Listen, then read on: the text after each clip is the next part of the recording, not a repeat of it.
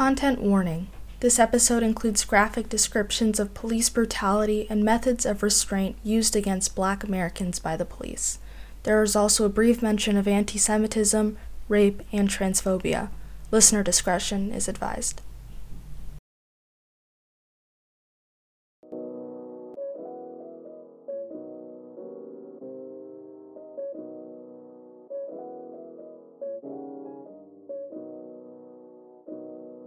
Hello and welcome to the second episode of Dissent, a podcast hosted by me, Muna Ali. This podcast explores the stories of community organizers who look to solve global issues in their own backyards. I'm grateful to have had enlightening conversations with activists from around the U.S. who are united in one common mission: improving the lives of the communities around them. Today's episode is an interview with Yusuf Miller, a California-based activist who works closely with Racial Justice Coalition of San Diego. Yusuf also plays an instrumental role with the North County Equity and Justice Coalition, an organization that he co-founded. Yusuf's work has had a palpable impact on the greater San Diego area. As you'll hear from Yusuf, his identity as a visibly Black Muslim has influenced his organizing work in various ways. Enjoy.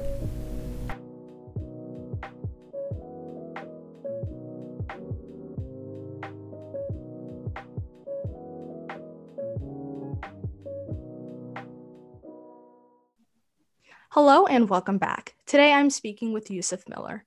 Yusuf is a fierce advocate for civil rights through his role with Racial Justice Coalition of San Diego. Yusuf is also the co-founder of the North County Equity and Justice Coalition. Yusuf, thanks for joining me today.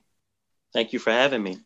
So Yusuf, how did you begin your organizing career? Was there a specific person or an issue that pushed you towards organizing? Well, as far as organizing goes, I started in California, San Diego, California area, but social justice has always been a part of my family dynamic, being an African American, born and raised in a low income area. So once I retired from the military, I started becoming full-time involved in activism. Right. So you actually served as a member of the military for over 2 decades. How did that experience inform your activism? Well, in the military, they encourage us to be socially active and they don't tell us what to do. And I found that what I'm best at is fighting injustices, especially at the time while I was in the military, Islamophobia. So that and anti-Black injustice was what I was doing normally on my off time in the military. So, I mean, as a Muslim myself, though, I'm curious as to why you chose to enter the military. You know, the Muslim community faces injustice at the hands of imperialist actions by the military in countries such as Syria, Somalia, Yemen, etc., you name it. I guess, how do you reconcile your visible Muslim identity with your time in the military? Well, I joined the military in 1987, so a lot of those issues weren't going on at the time, not necessarily, especially not at this particular pace, but they were starting up. When I joined the military, I joined as a medic. So my job was to save lives and not end them. So I feel very comfortable about what my role was in the military. And a lot of people don't understand it. Not everyone is a runner and gunner, so to speak. So there are a lot of administrative jobs. For example, uh, I'm not a combatant because I was a medic. There are people who are cooks who are not combatants. There are people who are administrative people, computers, stuff like that who are not combatants. So I didn't have an issue with that. And at the same time, the military is kind of a neutral uh, organization. It can be used for bad or good. So it can be used to harm or save. So to get straight to your point from there, what I've seen in the Middle East, some of those things have been troubling in the Middle East and Africa and places like that. And then at the same time, the things that I was involved in was encouraging. For example, when I was in Iraq, I supported the Kurds who were being chased and killed by other Muslims. So we provided them with safety, security, and medical aid. So the administration of military action is really, really the key to that. And we have, as a nation, we have a horrible foreign policy. And that foreign policy, of course, puts us in a terrible position when we have our military around the world and sort of spreading our colonialist ideas in resources and land management around the world. So it's a Right. double-edged sword with that. So, you also joined the military immediately following your graduation from high school. I'm not saying that this necessarily applies to you specifically, but the military does prey on lower income Black students by portraying the military as their sole ticket out of like poverty and inequity. I mean, I've seen it in my own high school. What are your thoughts on this recruitment tactic? Well, yeah, that's pretty prevalent and pretty accurate that they do visit low income areas and try to give them options towards the military. Um, and I understand because nobody really wants to go to the military. It's difficult. And for me, when I was coming out of high school, they did the exact same thing. Um, my survival rate in my particular community was probably better in the military than staying where I was. But so I made that choice. I couldn't afford college right away, so I went into the military, and I went with the attitude is I know they're going to use me as much as they can, so I'm going to use them as much as I can. So I got Right. my degree. I got a lot of good training in medicine and emergency medicine, laboratory medicine, science, and things like that. So you're right about them going to the lower income and giving them options out of the military, out of their condition. And I was one of those people who thought that it was my best route. So, I guess then, did you receive adequate support from the military following when you left?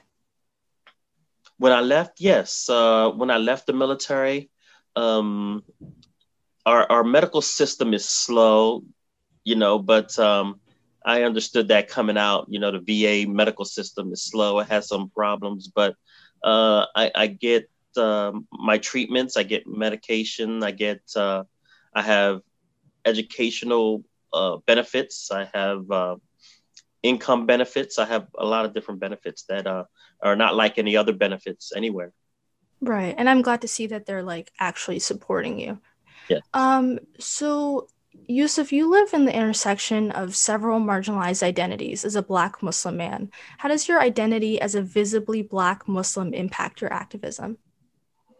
Well, it really improves it. And if I can go back for a little bit, my visible Muslim identity also helped while I was in the military. I mean, there was a lot of Islamophobia in the military, especially when Right. we started heightening the wars in the Middle East. And my voice on what Islam is and what Islam is not was very helpful for a lot of people I served with. I Right. served with a lot of people who we lost friends, and they would tell me, I lost good friends and I lost people over there. And I'm like, so did I, so Right. we have to make sure that we put it in a proper perspective that these two things are not necessarily tied together, what's going on in the Middle East and Islam itself as a Right. religion. And to that point, when I came out of the military, when I started really getting involved in supporting the homeless, supporting mental health issues, police violence, and things like that, the people who were already in San Diego doing those things, they saw my kufi and they were like, "Wow, that's cool. Here's a Muslim, right?" And a lot of people might think they're like, "Wow, that's great." They saw a Muslim, but for me, I felt the opposite. I was like, "Oh no, that means we need to be a lot more visible, a lot more active." So I Right. made sure that everywhere I went, I had my kufi. I had it on anyway, but I even started coordinating my kufi with my tie and jackets and everything. Just people really noticed that there was a Muslim there, and that we Right. care about things that affect uh, America. We care about things that affect uh, African Americans, Latinos. We care about things that issues at the border. But we are very complex people, just like everybody else is a complex people, and you can't put us in a little box. So I like to do that to let people see that Muslims care about things and encourage our brothers and sisters to come out and be active in social politics. Absolutely. So I'd like to now transition to talk a little bit more about the specific organizing work that you do. So you're a member of the Racial Justice Coalition of San Diego. What kind of work do you guys do?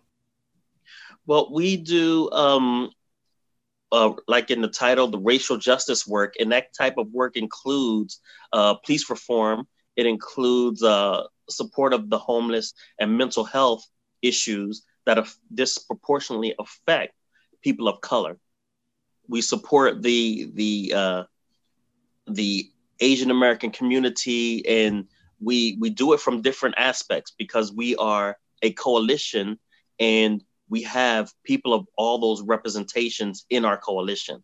So we make sure that we stay informed what's going on with our brothers and sisters, whether they're indigenous, Asian American, African American, immigrants, people at the border issues, and we address all of those issues as a racial justice consciousness. So you talked a little bit about how Racial Justice Coalition works specifically with police reform.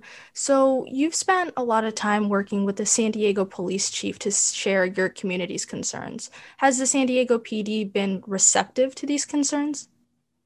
There's peaks and valleys, and if I was to say receptive, I would not give them a great mark in that at all. Right. But we we just still forge on. We just keep putting up these arguments. We go to we lobby to the mayor, city council, the police chief, the sheriff. We go and try to inform the community for their backing on what's going on. We go to the media to make sure that these grievances are out loud to get the community support so we can make changes. So yes, we have a long history of working with the talking to the chief, and it has not always been receptive. But when it's not, we are aggressive in making sure that everyone knows that they're not participating, and the vice versa. When they are, we let people know that we've made progress in one area or another. Right. So, the San Diego Police Department, like most other police departments in our country, has a violent history towards Black and Brown people. I read an article where you talked about the San Diego PD's use of neck restraints, similar to that of the one used to kill George Floyd. Do you think our nation can move past such archaic methods of restraint, or is our modern day policing system stuck in the past? No, we can move past it. And I must say that the Racial Justice Coalition of San Diego, which is headed by Ms. Buki Domingos and Dr. Darwin Fishman, I'm on the leadership council on that coalition, and we've been fighting against neck restraints for 3 years now.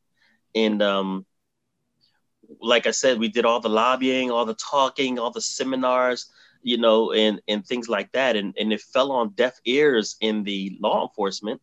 They just countered with trying to support it. But eventually we got the next restraint. The carotid restraint is what they call it around here. They have a different restraint, different from the one they used on George Floyd. But for us, all neck restraints are the same. You shouldn't Right. be restraining that vital narrow corridor. So we had it ended here in San Diego City, and then it ended in San Diego County. And after we finished that, we started supporting the move in the efforts to end it in California, the state of California. And that happened as well. So with legislation and activism, inside and outside work, it can change. And we've seen it. So that has been changed. The neck restraints are no longer authorized in San Diego City and county and or the state.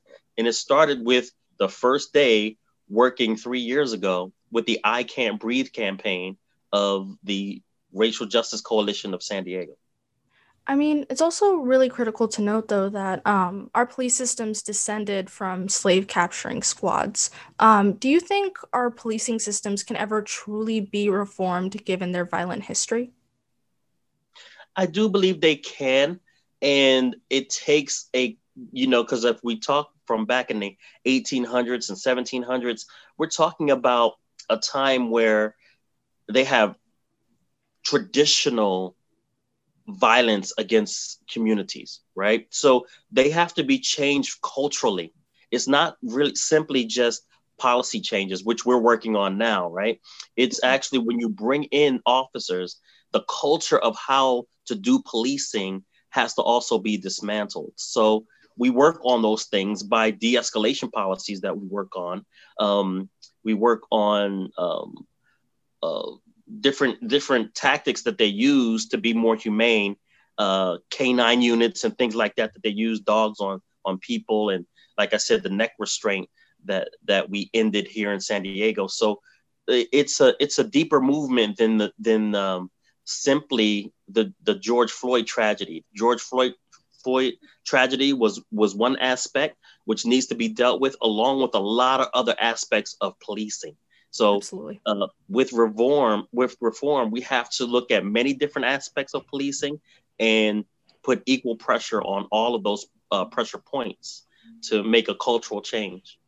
So I guess that's a good transition point to a debate that's arisen in activist communities recently. You know, the concept of reform versus abolition. Where do you stand on this issue? I'm definitely a reformer. That's where I stand, and I've seen it work, and I've had it work, like I explained to you before. And that's just on the neck restraint, which was killing people, not only George Floyd, but Eric Garner in New York. Also, here we've had Vincent Valenzuela, Furman Vincent Valenzuela, who was lost his life uh, in chokeholds, and Robert Branch was choked here, a middle schooler was choked here. So these things have been going on, and we've seen changes because we've been working on it every day. It's not just because of a national issue like George Floyd. Before George Floyd, we've been working on this for years. So I've seen reform work. For example, another city which over policed protesters and wouldn't allow us to express our First Amendment rights when we protest. So another organization that I'm in, the North County Civil Liberties Coalition, we went to the city, the mayor and the city council, told them about how heavy the police are because of this ordinance, and we fought for a year to change the ordinance in to make it match with our constitutional rights. But it happened. It passed. The ordinance was changed, and we were at the table crafting the language to make it match the Constitution. So I've seen in my experience reform happen, actually come to different milestones. So yes, I'm definitely a reformer. So then, as a reformer, how do you address the concerns of the other side, people who want to abolish our current systems? Well, I don't really address it. I just try to understand it and know where they're coming from. And it has its merits. And I try to applaud them. And if they get any traction, which I personally haven't seen any yet, but I know a lot of abolitionists here in the San Diego area, and I talk to them, and we disagree on a lot of things. But what I try to avoid is the fractionalism that happens in social movements, and they Right. destroy them when you have them. So I try to stick with the merits of my approach. I believe in a diversity of tactics. They can do their tactics, and we can do ours. And ours doesn't destroy theirs. There's a popular belief that just our existence destroys the other side, but that's ridiculous. So their efforts don't destroy ours either. We're just moving in the same direction with two different tactics. So I try to avoid getting into any deep arguments about who is doing it the right way or the wrong way. That's not an argument. If you look through the history of protesting and organizing and rallying and social justice, whenever you see the groups break up, then they fall apart. Malcolm X, even during the Martin Luther King camp, you can go back as far as the Whig Party and the Free Soil Party and all of these different parties and groups. You'll find them. The Black Panthers. You'll find that when they started debating on tactics to a degree that broke them apart, they then ultimately died out. And that's what I'm trying to avoid. I'm not trying to repeat the mistakes of our former activists. Right. But I think it's also important to note that, the Black Panther Party and Malcolm X, to the specific groups or people that you addressed, they also, there was interference from, the government, the FBI, the CIA. Do you think that, reform and I guess abolition is truly possible given the federal government's intervention in activist movements? Well, the government's intervention accelerates things, but they can't accelerate something you don't give them. So that's the problem with the Black Panther Party at that time, and with the Nation of Islam issue with Malcolm X and Elijah Muhammad. If there was no issue to exploit, they wouldn't been able to exploit it. So that's the point I'm making with that. So government intervention is always there when it comes to people of color trying to do better for themselves, and local intervention as well. So it's always there. But my point was not to give them something, make them work for it. If they're going to destroy us, make them work for it. And I'm here to stand in front of them if they want to work for it, but I'm not going to give them anything. I'm just a little confused. What does the issue of exploitation, like the issue that the federal government wants to exploit, what specific issue is that you're referring to? A conflict between groups in one particular group. So, Right. and you could have one group and two different theories in that group, and if it's causing a big enough rift, then they can take that and exploit it to make it bigger, make people more violent, make one side think they're attacking the other. They divide and conquer. They've used it, and they're experts at it, and they do that within every group that fell apart. You can find that at first, initially, it started with a minor disagreement in a group, which was then exploited into a implosion of that group by subversive groups. Right. And I think it's also important to note that, the intervention that they took went to the extent of actually killing revolutionaries, Fred Hampton, for example. What does effective activism look like in a surveillance age where our I guess those surveillance agencies can, suppress movements like that, regardless of whether or not, exploitation occurs, they still have that ability. How do you address that? Well, it's hard to address because it feels like they're always one step ahead of us on their technology, their surveillance, uh, in infiltration with people who are in there just to destroy us and watch us and things of that nature. We have to be vigilant. We have to make sure that we are with people of like minds. And then it takes some bravery. I mean, a lot of people, they take one route and they're saying, okay, I'm going to always cover my face. I'm going to always, all of our meetings are super secret and all that kind of stuff. And that's one route to mitigate it. I'm from the camp where I say, I'm going to be out here loud and proud. I'm standing up for the Black man, woman, and child, and everybody who's oppressed. And here I am. You know what I mean? So I don't Right. have any censorship on the way I do it. And people take different tactics, whichever makes them feel comfortable and safe.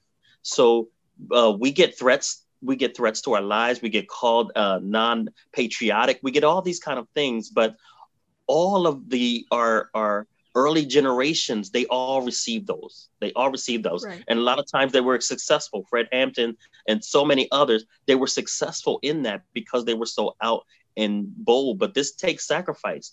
We're not just playing activists, right? This is Mhm. sacrifice. We don't get paid for it. We don't get any of these things. It's just for the righteousness of it. So then, hypothetically speaking, would you be willing to, I guess, sacrifice your life, be a martyr for the cause? Yes, of course. Every day that I'm out there, I'm willing to do that sacrifice. Right. Um, and I think it should be a sacrifice that's worth the sacrifice. Some people nowadays, you see people wanting to get some kind of 15 minutes of fame, and they're out there just to antagonize or get some kind of. That's not the way at all. So the there's different methods for this demonstration when people want to do uh, civil disobedience. They want to get arrested and all these kind of things. And to me, that had it had its time. I think that's just just ceremonial. I think it's theatrical, and I'm not into that kind. I'm down for serious action, not the theatrics that come along with it. Everybody, in my opinion, wants their Martin Luther King badge. They want to get their picture with their handcuffs on, and all of that stuff. That annoys me personally. I don't make a big issue out of it. I let people do whatever they do, but some people come out for the media attention of being handcuffed and sitting in front of a building and blocking the door. It's not my way, but I support them because, again, I don't want division within our ranks so that someone can exploit it. But that's not my form of sacrifice. My form of sacrifice, I'm going to sacrifice for something real. And, I think that by extension, the Black Lives Matter movement in and of itself has become, I guess, a trend for white folks to be seen as, woke. They go out to their protests, they take their pictures with their signs, they say, like, we stand with you, but they don't make any actual tangible changes. Do you think that white people need to do more as allies, as advocates to stand against racism? Absolutely, absolutely. I've seen what you're talking about in my own experience, and there's a way to be an ally, and not all white people know how that way should go. So some of them try to be out front, some of them take movements in ways that we're not trying to go, and they are not being instructed and informed on what we need as a people struggling. So those types, we have to pull their collar, get them in line, educate them on how to be a proper ally, and if not, give them the boot. But they need to be educated on what allyship is about and how it's going to be. The Black and brown voice, or the indigenous voice, or whoever's voice that's experiencing the trouble, those voices need to be followed. So if I'm at an indigenous rally, I'm not going to put my Black voice above my indigenous brothers and sisters. It's improper. And if I'm at a brown rally, I'm not going to put my Black voice ahead of my brown brothers and sisters rally, and the vice versa. And the same thing with our white brothers and sisters. When they come in, they need to play the back seat until someone guides them on what we need from them. And they follow that. And if they can't do that, it's time for them to do something else. Sit back and vote or something like that, or something that's not in our circle. You talked a little bit about how white people are taking Black-led movements and, I guess, misconstruing them. So, like, my first thought was, how people were, burning down buildings. A lot of Fox News conservative types like to claim that, Black Lives Matter and Antifa are all burning down our buildings and, society is going to go to ruins. But do you think that I guess addressing your rage that way is a proper method? Do you think that, burning down buildings, et cetera, is a proper method of, I guess, social protest? Yeah, it's a natural stage, because in this nation and many nations around the world, when you first speak up, the people in power don't listen. And it's an unfortunate precedence that they gave us. We didn't start it. They gave it to us. And this is the unfortunate track. You speak up, you're ignored. And you're ignored long enough that you now have to shout, and you have to break, and you have to burn. And then they say, invite you to the table. That's a horrible process, but that's not the process we started. That's not the process we initiate. They initiate this step. I would like to go for, we talk about the problem, they invite us to the table, we fix the problem, and we move on. But that's not the way it goes. But to that point, I want to make one other point before I make the second point, but that Black Lives Matter and Antifa are two different things, as I know you're sure aware. And what Antifa does should not be put on Black Lives Matter as an organization, nor Black Lives Matter as a movement, because Black Lives Matter as a movement has been a movement since the first Africans touched soil here. So it's not started with that organization, but they've captured lightning in the bottle with that term. I love the term and I support the organization.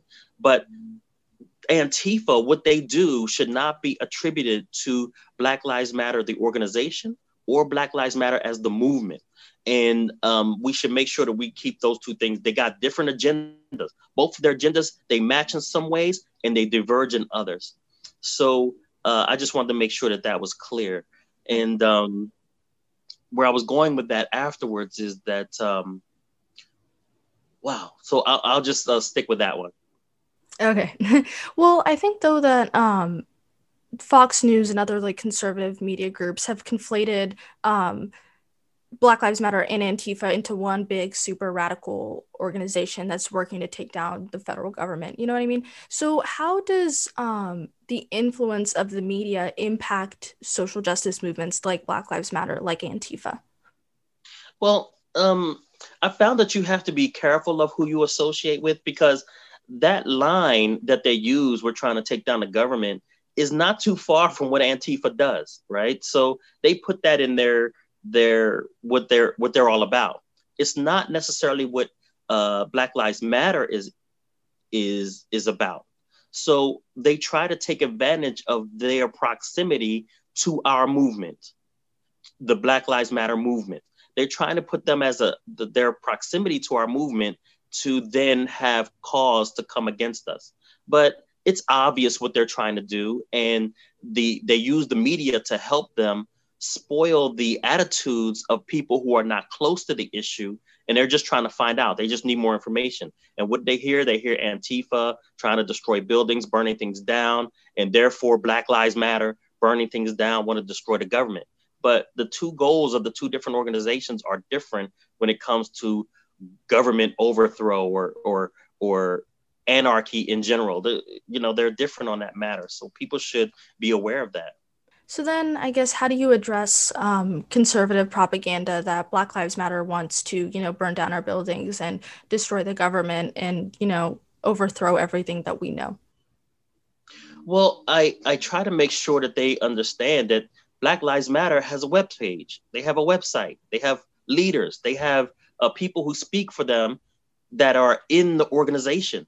Listen to them. And if you hear them say those things, then maybe you have a point.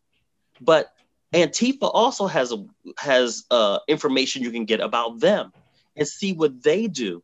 And if you have a point against them, then make that point. But that they don't necessarily cross over. So I ask people to educate themselves and not to be educated by the media, because the media, takes whatever hot, fantastic story they can take and they run with it. So that's what we're plagued with, is that proximity to a group such as that. Now, I'm not knocking that group. I'm not knocking them at all. What I'm saying is, like I said earlier, people can use differences between groups to destroy the whole movement. And right. This is another one of those tactics, attaching us to people who want anarchy or national governments are bad and all these kind of things. We have to be careful how closely we associate with other groups. And I guess you mentioned the concept of like educating, using websites, etc. But I mean, to counter that, a lot of conservatives think that, the websites of Black Lives Matter and Antifa are just fake news. They just shove it off and refuse to acknowledge it. So how do you, I guess, force people to educate themselves if they're in this age of like disinformation? How do you expect people to grow past their understanding of fake news? Well, those people who believe in fake news, you can't change their minds. They're not looking for the answer. They're looking for a non-answer. You have to be able to recognize who you're talking to.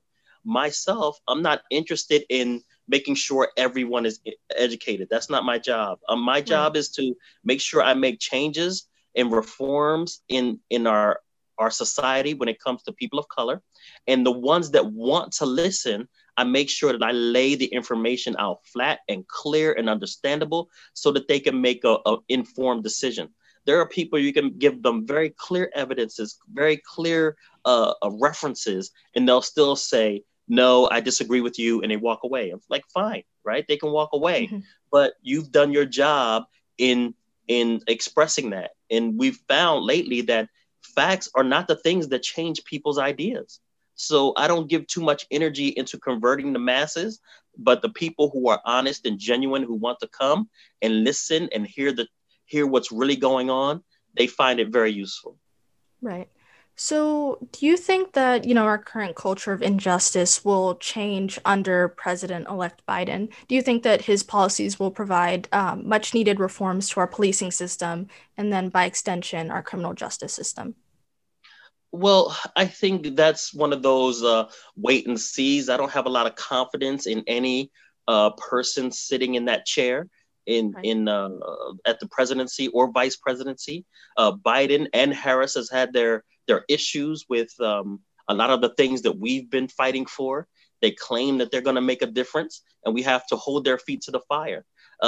In that sense, their their presidency and their administration is not going to be much different from Trump. It's going to be different, of course, because this was actually uh, a disgrace of an administration, but it doesn't mean that we're going to have all roses that once he's gone, because he was just a symptom of a deeper disease in this nation. So the Bidens are going to be not too far off from the Obamas, who are not too far off from the Clintons, who are not too far off from the Bushes and Reagans and all these people, because the presidency is a thing.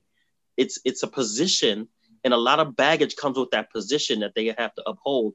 So I don't put my faith in the administration. I put my faith in the people. And I guess it's important to note also that, Joe Biden has a history of being against segregation, promoting the 1994 crime bill. Harris has, promoted violent criminal justice measures against trans prisoners. Do you, I guess, what do you have to say to Biden Harris supporters who believe that, we need to look past their history and, I guess, rebuild our nation from, the 4 years of Trump? Well, there's no looking past people's history. The only thing we can do is monitor them and hold their feet to the fire. There are people who have bad histories. For example, Malcolm X, right? And we don't go past his history, but we make sure that we hold his feet to the fire when he sits in a place of leadership, and make sure that they don't go back on their promise to help and support the right thing. So of to those people who are blind supporters, you can't, like I said, you can't change their minds, but you can get them into a place where when they go back on their promises or delay activating their promises, that we all hold their feet to the fire. You think they're great, then you help me hold their feet to the fire to these issues they said they were going to be about when they came into the office, their first 100 years, their first year, their first 2 years, halfway through, and things of that nature. So we can sit back and say, let's see what they're going to do. And when they don't do it, we have to pounce on it right away to make sure we hold their feet to the fire. Generally speaking, how do you hold politicians accountable for their actions? Well, the main thing is if they're up for election or re-election, that we start a groundswell that will have them lose their jobs, basically. And you have to do that before the last year of their presidency. That's why the first 100 years, the first year, and the second year, we need to make our decision then if these people are going to be the people they promised to be. And the next 2 years, getting them out of office. And a lot of times we wait too late. We want to wait until November. We want to wait till the year the person is out of office. But we need to let them know your job is will be up starting halfway through the midway point. And that's how you hold them accountable, because that's all they understand. They only understand losing their job and losing their position. They don't understand how upset we are about it. They don't understand any of those things. So the more we watch and we document what they're doing and not doing, and then we make a decision in an early enough point that we can get momentum to remove these people from office. And that's really the only way that they understand. But along with that, local politics is politics that you really need to be involved in, because those work up. You need to elect representatives. You need to elect senators, mayors, city council members, all that are supporting these issues. And that's a trickle up kind of theory. So when we get to pressure to put on presidents and vice presidents, they should be coming from your representatives and senators, and that way we have multiply our voice and multiply our strength. And I guess with holding people accountable, I think back to what you said about Trump and like how more people voted for him this time than they did in 2016. I think it was like 74 million votes compared to 71 or something like that. Um, do you think that as Americans, with the growing number of supporters that Trump has, is it truly possible for us to, I guess, look towards a brighter future given that more people are moving further to the right on the political spectrum? Well, I don't think they are. I think they've always been here. They haven't been voters. A lot of people aren't voters. But when Right. it came time to risk their favorite person, then they came out to vote. A lot of the people who voted for Biden were first time voters. They were first time voters because they seriously wanted to get rid of Trump. So I think the situation of the nation has not worsened at all. It's just the nation the way it's been for hundreds of years in these two polar groups. So I don't see a problem with conservatism. It's the same that it's always been. It's just that now people are voting more, and this was a very critical race. So they came out to show who they are, and they've always been there. They just now put it on paper. Right. So we had a lot of extra voters in the left, and the right had a lot of extra voters as well because, like I said, they were always there. They just now wanted to make sure that their side won. So you talked a bit about how more people voted, and I think a large majority of, these new voters were younger people. So I guess I'd like to transition to talking a bit about the role of young people in activist movements. From March for Our Lives to climate organizers, I think young organizers and young people who are civically active are moving us towards a more radically reimagined future. How does Racial Justice Coalition of San Diego support young activists in your area?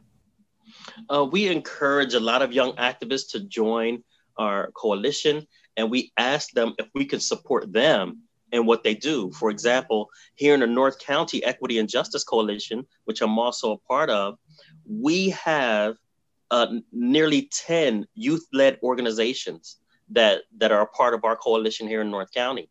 And we're the only organization that has that many youth organizations. We have Black Student Union. We have Clean Earth for Kids, which is a youth group who for the environment. They have an adult organizer, but it's mostly kids doing the work. We have Teens Against Racism. We have several different Black student unions. We have the NAACP, um, Kids Demand Action. So it's a youth demand action. So we have and many more. So we have several groups of youth who are involved on this level. And what the youth ask us, I don't tell them what they want. I ask them what they want, and they tell us that they want to use our experience to know how to make the changes that they want to make. They have the energy, they have the the heart for it, and they want to know the how. So we try to pass on our experience. The problem is sometimes some of our adults, we have the history of getting all riled up about a thing and then fizzling out later. That's the main thing I tell them that I don't want to pass on to them. That's been a very troubling aspect of activism. Like you mentioned, March for Our Lives. March for Our Lives, people were all in the streets and then it fizzled out. Um, Me Too movement fizzled out. A lot of these movements, they fizzle out and not until the next event happens. And we have to get beyond that. And that's what I was worried about and still worried about with the George Floyd movement, that it has reached the fizzle out period, but legislation has taken its place. So those of us, we knew it would fizzle out, right? It couldn't last forever at that momentum, burning down and marching in the streets and all of those things. But we had to switch from that type of protesting to legislation and law changing. So now that we're at the table, so I try to encourage them and give them that little background of protesting and advocacy. The inside game and the outside game is what I call it. The outside game is the marching and the rallies and the yelling and all those things. That's the outside game on the street. The inside game is legislation, laws, advocacy, voting. That's the inside game, the change from the inside. So we need both of those. Unfortunately, there's some of us that say only the outside game is legitimate. That's going to be used against us. And some people that say, okay, only the inside game is legitimate. That's used against us as well. So we have to keep moving the needle forward from our different diverse tactics to make sure that we're going ahead in the future with something that we can hold tangibly. What kind of tangible changes do you think America needs to make? What kind of future do you envision for America? Well, racial equity, I think, sums it up. I mean, equity, period, just sums it up. So, Right. Not just in law enforcement, we need equity in education. We need equity in employment. We need equity in mental health services, all sorts of things. We find that when violence and crime and things of this nature go down, it's not because we have more police or less police. It goes down when we have well-funded education, well-funded healthcare, and a livable wage. The person can work one job and support their family. That's the things that make crime and these issues go down. So we have to attack it from all of those points if we want to see a different future. And those points exist. So instead of a utopic idea that doesn't exist anywhere, this ideal actually exists. It exists in the Netherlands. They have lowest crime rate. And what they have that's different from ours, they have a higher minimum wage, they have low unemployment, and they have a well-funded education system that people have access to. So this, when you're working on police reform, we should all also be working on education reform, on employment reform, on healthcare reform, on housing reform. All of these things are social justice and they are interconnected. We need to work on environmental reform that affect mostly our indigenous brothers and sisters and our Black and brown brothers and sisters that live near industries and that affect them with health as far as respiratory diseases and things of that nature, which makes them also more vulnerable to COVID. So things of this nature is what we need to be about, and a well-rounded. There is not one single pinpoint or pressure point for social reform. It's not one, it's several. There's classism, there's racism, there's sexism, there's all kinds, you just name it, religious oppression, all kinds of things that are going on.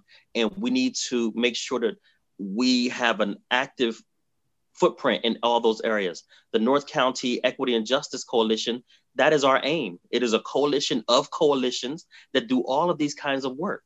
We have people that work with the homeless exclusively, along with people who work with the mental health issue with law enforcement and trying to remove this connection between mental health and law enforcement, trying to move the connection between homelessness and law enforcement. We have people who are working in the class issues. We have people working in all these different things.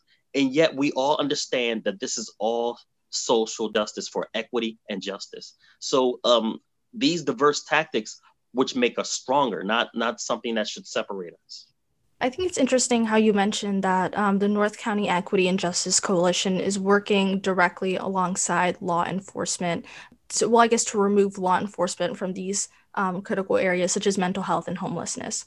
So do you, I guess, by extension, then support the defund the police movement to reappropriate funds from the police to greater mental health services and support for the homeless and education, et cetera? Absolutely. And that's part of our platform. As here in North County, also part of our coalition is the North San Diego NAACP. And we have a police transparency and accountability task force. And it includes the North County Equity and Justice Coalition and the San Diego, the Racial Justice Coalition of San Diego, a lot of different organizations. And we went to all law enforcement in all the cities in North County and gave them our demands, basically, what we want to see changes. And that includes defunding the police, even though I don't like that phrase. So I call it reallocation of funds, because it exactly means what I'm saying. And I like I like sharp terms that say exactly what I'm saying and not what everybody else is saying. So we say reallocation of funds because we want those funds that they get, those millions of dollars for supporting homeless in their hot teams, homeless outreach teams, to be reallocated to social services who do that work for a living. Officers are not supposed to do that work for a living. So give it to them so they can remove the badge and the gun from this community that most often doesn't need that type of support with a badge and a gun, but they do need the support of social services. And the same issue when it comes to mental health, to reallocate those millions of dollars out of their mental health program into mental health civilian social worker mental health issues, unless there's a mortal danger from either group, then of course they have to have something to protect them. But the vast majority of interaction with the homeless and mental health is non-lethal. So let's turn it over to these social justice, social services organizations, whether it's state or city, and fund that money into them. And that's what I support. I support that 110% because their budgets are inflated over things that don't have to do with policing. And even law enforcement officers, when they hear our description of what we're after and what we want, the officer on the street is like, yes, thank you. I'm doing way too much. I'm going to getting people out of water fountains and climbing out of trees, and someone thinks they're the king of England and they won't get out of a little pool, city pool. It's not like a fountain, you know what I mean? So it's not a crime that requires a badge and a gun. It requires somebody to talk them down, to get them to calm down, whatever their issue is, and get them to safety and get them treatment and get them situated. People who are homeless who are sleeping out in the park and have nowhere to go, a badge and a gun is not going to solve their homelessness. Only a home will. So we need people who are in those services that it doesn't require a badge and a gun.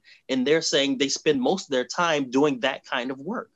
And we want to, things that don't have to do with crime should be diverted to the people who do it for a living. They went to school for it. They love it. You don't have to worry about them saying, oh, I just came from a jumper call and now I'm at a homeless guy in a tree call and I ain't feeling that right now. I'm kind of upset and I want to, you don't got to worry about that transition of emotion.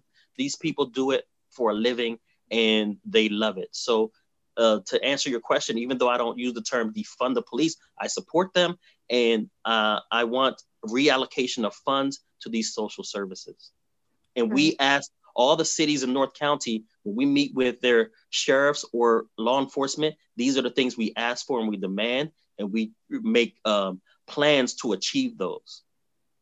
So then how do you address the conservative talking point that defund the police is only going to make our communities more dangerous? There's not going to be police officers if you get robbed, etc. How do you address that misinformation? Well, the tricky thing which started all of that is the term defund the police, right?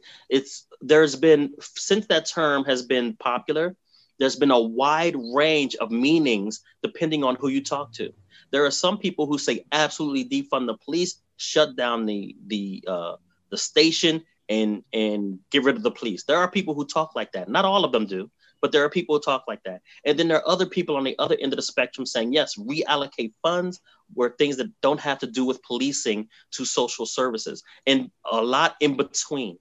So when you put out a defund the police, what happened on the conservative side, they looked at the worst case scenario and think that represents all of us and what we're talking about. So we try to explain to people, what do we mean? That term is already out there. People, they can't help but use that as the term for what we're after. And that's why I try not to use it as frequently unless people don't know what I'm talking about. But reallocation of funds, and then they understand that better. They understand it more for what it's for. Now, like I said, there's a wide range in defund the police. And sometimes when people say defund the police, they mean defund the police. I have no problem with those people. They can do and say what they want. But for me, that's not what I'm after. I'm after reallocation of funds. So I understand their confusion. I really do. because the term is kind of clumsy in my opinion, and it says a lot of different things and it's a broad spectrum of things. But reallocation of funds is specifically that. It's really narrow term, and I prefer those kind of terms. So I'd like to transition and talk a little bit about your role with the North County Equity and Justice Coalition. So as you mentioned a bit earlier, the coalition works to promote intersectional activism. What does inclusive and intersectional activism look like to you? That we have everyone at the table. Not only our Black and brown brothers and sisters, not only our Indigenous brothers and sisters, not only our Asian brothers and sisters, but our youth. We have to have our white allies there. We have a wonderful set of white allies that really know how to be an ally. For example, one of our white allies showing up for racial justice, and they have a showing up for racial justice San Diego and a showing up for racial justice North County. And North County is on my coalition. It is a coalition of white people who understand their role as supporters, and they will not take the lead on anything. Even if you try to make them, they won't. And that's their marching principles. So we have those people. We have people who are in uh, prison reform. We have people who are in all kinds of youth reform, things of that nature. So when we have everyone at the table, we can not only share our ideas, we can also tell people, hey, I have an issue and I need some mentors for some youth who were on probation. That doesn't exclude people from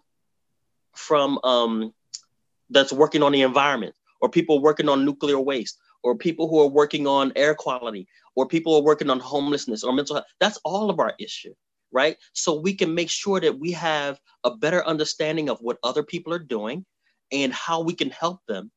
And we can come together and make and add ideas to marching forward, to making plans and things like that. Sometimes those issues require a vote of some sort that someone working in the environment doesn't know about, that vote that needs to come out, but you need all of those people to vote. And the same vice versa. Sometimes there's homelessness issues that are coming up, or there's environmental issues that are coming up for a vote, and you need all of those people. So we want to avoid working in silos, because those silos divide our forces. It divides our numbers. It divides our voting power. It divides our rallying and marching strength. It really does divide us. Even though each silo is doing great work, we need to be at the same table talking the same language so that we know what's going on. And it's the same way that North San Diego's Racial Justice Coalition works as well. It's coming to the table with a lot of different people at the table. So the North County Equity and Justice Coalition, we also specialize in the youth and making sure the youth is heard and the youth is supported and guided. They tell us what events they have going up. They would appreciate some adult support, and we go there. We make sure we go there. We give them advice if they need it. We stand in solidarity and just be quiet and do what they tell us to do, and empower them in leadership positions.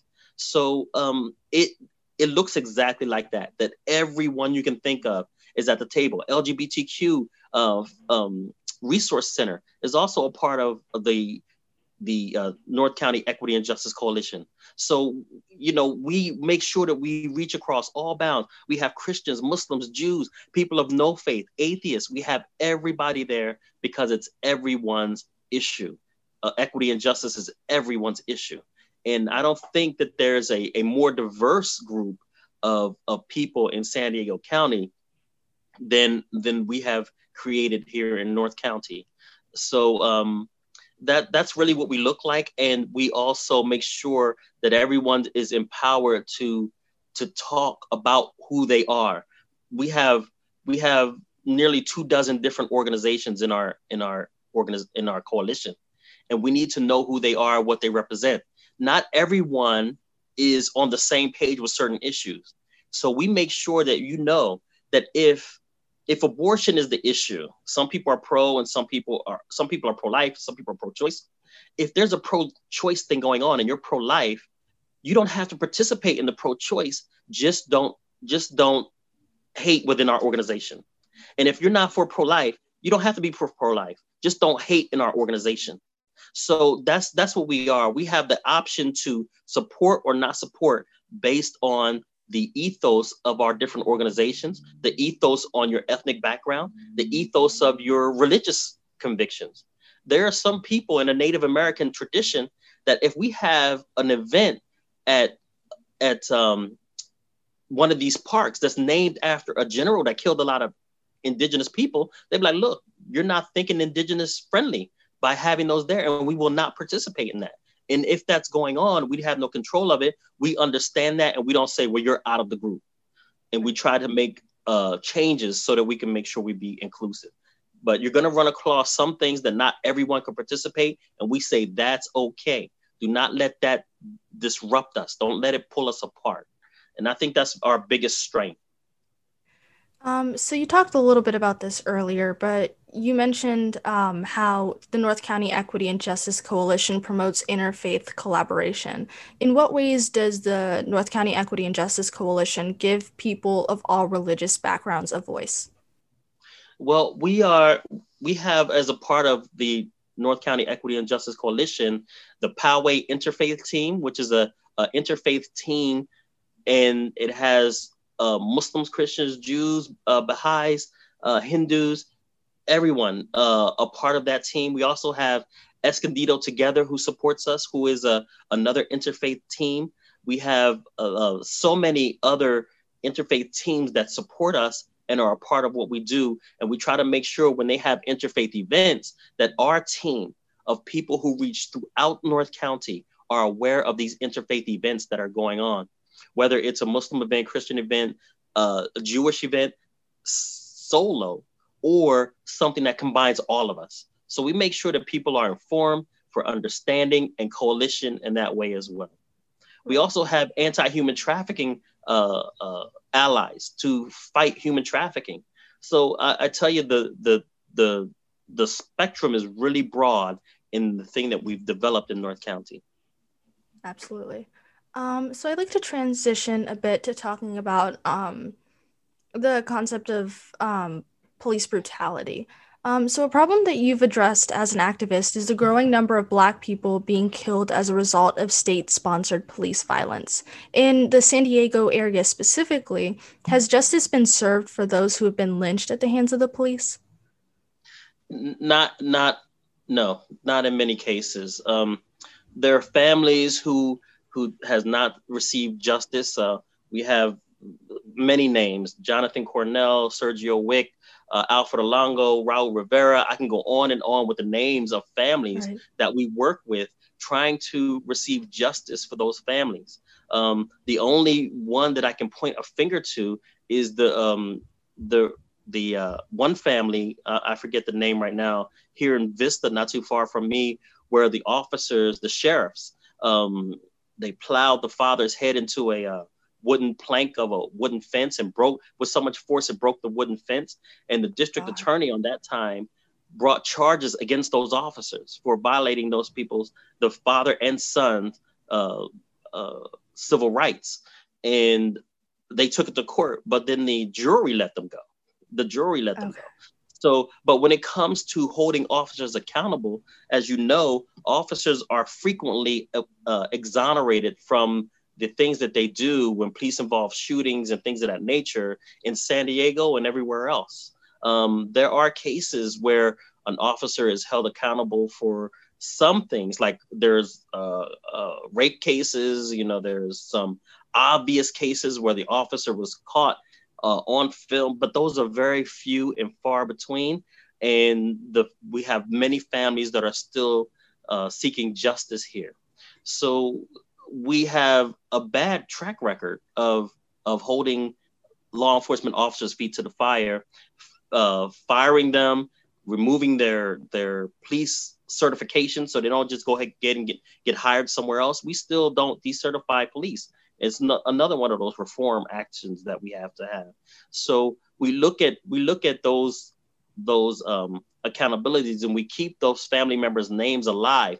Annually, we have marches and rallies and car caravans lately. So car caravans in honor of those people who had lost their lives, so that we don't forget that there's still justice to be had for these families. So yeah, that's how we address those issues, is that we keep them alive. We keep pressuring the district attorney to prosecute officers. The San Diego, the regional, the Racial Justice Coalition of San Diego has a current campaign of prosecute or resign for the DA. So we hold these kind of campaigns to make sure the people are aware and to put pressure on those offices to prosecute these rogue officers who are abusing, who are saying racial epithets, who are putting out different internal emails that get leaked out to the public. One calling the police chief Hitler, and the other one calling and joking about the mayor's sexuality. So, no matter what side of this oppression you fall on, we're against oppression. So yeah, that oppression was against, or that insult was against the chief of police in San Diego, but we support it no matter who it is, right? And it was against the new mayor, incoming mayor. So we support those kind of things to make sure that don't happen to us. Because if it can happen to the chief of police from inside the police department, what do you think will happen to us on the streets, right? So in the mayor of the city, right? So what do you think happened to us on the streets? So we make sure that we highlight every wrong, every injustice, and keep the eyes on those families who have lost loved ones who have yet to receive justice. So I think it's interesting that you mentioned how a lot of these police officers, use racial epithets, use anti-Semitic slurs, etc. Do you think that, the internal culture of policing can be changed given how overly reliant it is on racist, anti-Semitic, transphobic, sexist sentiments like that? I think it needs to be, the culture needs to be gutted, and there needs to be penalties for actions in that line. There's no strong penalties in that phrase. So if we have penalties for actions, it tends to curb people's actions, because the only thing that really make people change is their income.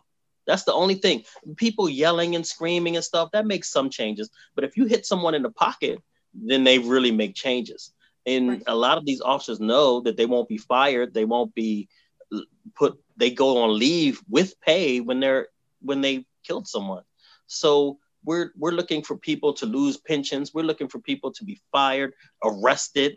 We're looking for those kinds of changes, and that will change a culture when you put penalties for their actions, and that you keep transparent on what these offenses are, so that the community knows what kind of officers they have. When they break a major law and they do things, that it should be in a database that we can all see, and then we can hold them accountable. Why does this person still have a job? Why aren't they arrested? If it's bad enough, why aren't they arrested? Or if it's a slur or something like that, why do they still have a job and a certification to support or quote unquote protect those people that they obviously hate and don't get along with? So this transparency and accountability is the method to make changes in the culture. I think it's interesting that you noted the culture of accountability. Given the whole Back the Blue movement, do you think that, Americans have become, I guess, disillusioned about the role of policing in our country? Do you think that people recognize that our police system, I guess, is bad, but choose to ignore it in a sense? I think that only people who are not affected by bad policing support the police, but everyone else who sees every day the hazards of rogue cops, we understand because we live it. But we have people who have no idea, because law enforcement is basically their friend. The law enforcement will not stop them unnecessarily on police stops. They will not target them for sitting in a place that they can consider them not belonging. They don't get that. They don't get followed around and all of these kind of things. That doesn't happen to them. So they're disconnected from this movement, in that they don't see it because it doesn't happen to them. The only reason why people saw it with George Floyd is because we were on lockdown. There were no sports games. You couldn't go to the park. You couldn't go to the beach. You couldn't go to anything. The whole planet was really on lockdown, but we were on lockdown here. George Floyd wasn't the first one. We have Eric Garner, just for choking. He wasn't the first one. So we have Eric Garner in New York.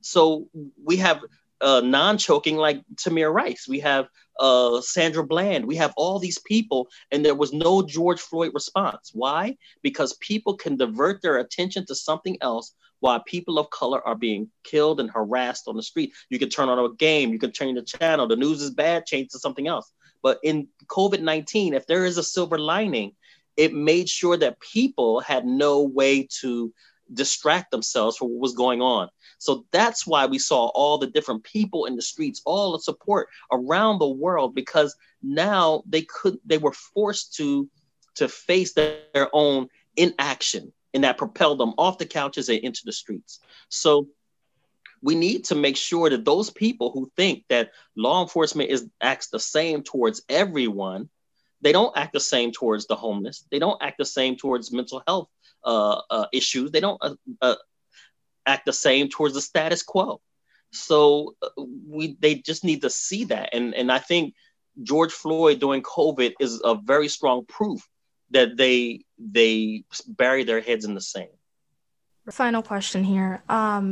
Do you think that a more equal, equitable future is possible within our lifetimes? Do you think that, the end of police brutality as we know it will happen in our lifetimes? I have to be optimistic, but so I'll say that I'm optimistic, but also life surprises. It surprises.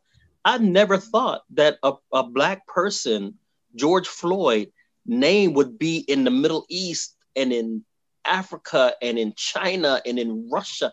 The world will surprise you. I never thought in our lifetime we would have a Black president ever.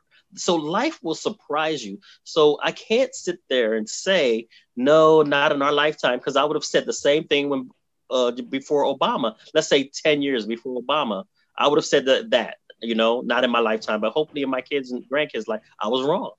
I would never said that the whole world would be focused on American police brutality on people of color in the streets of America. We were wrong, right? So I have to stay optimistic because life will surprise you. As long as you keep on the grind and do your work and make sure that this is known throughout the world, we're transparent with it. And when they don't want to be transparent, we share this around the world and throughout our cities and throughout our state and throughout our country, what's going on in this nation, and we keep the movement going. So to answer your question, I am optimistic, and to show that, I see that life is very surprising.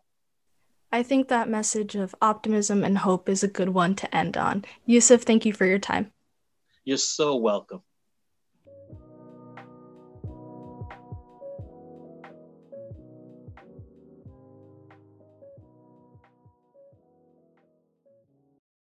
I sympathize a lot with Yusuf as someone who similarly exists within the intersection of several marginalized communities.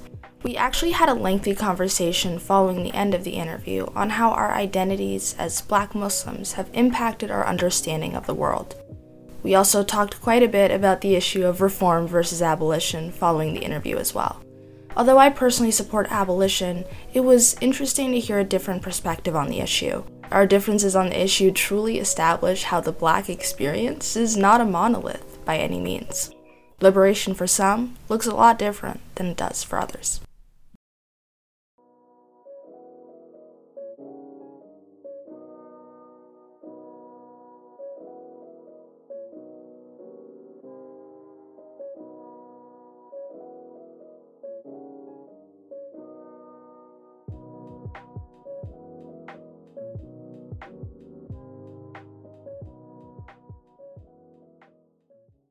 Dissent was edited, created, and produced by me, Muna Ali, for my Global Scholars Senior Project.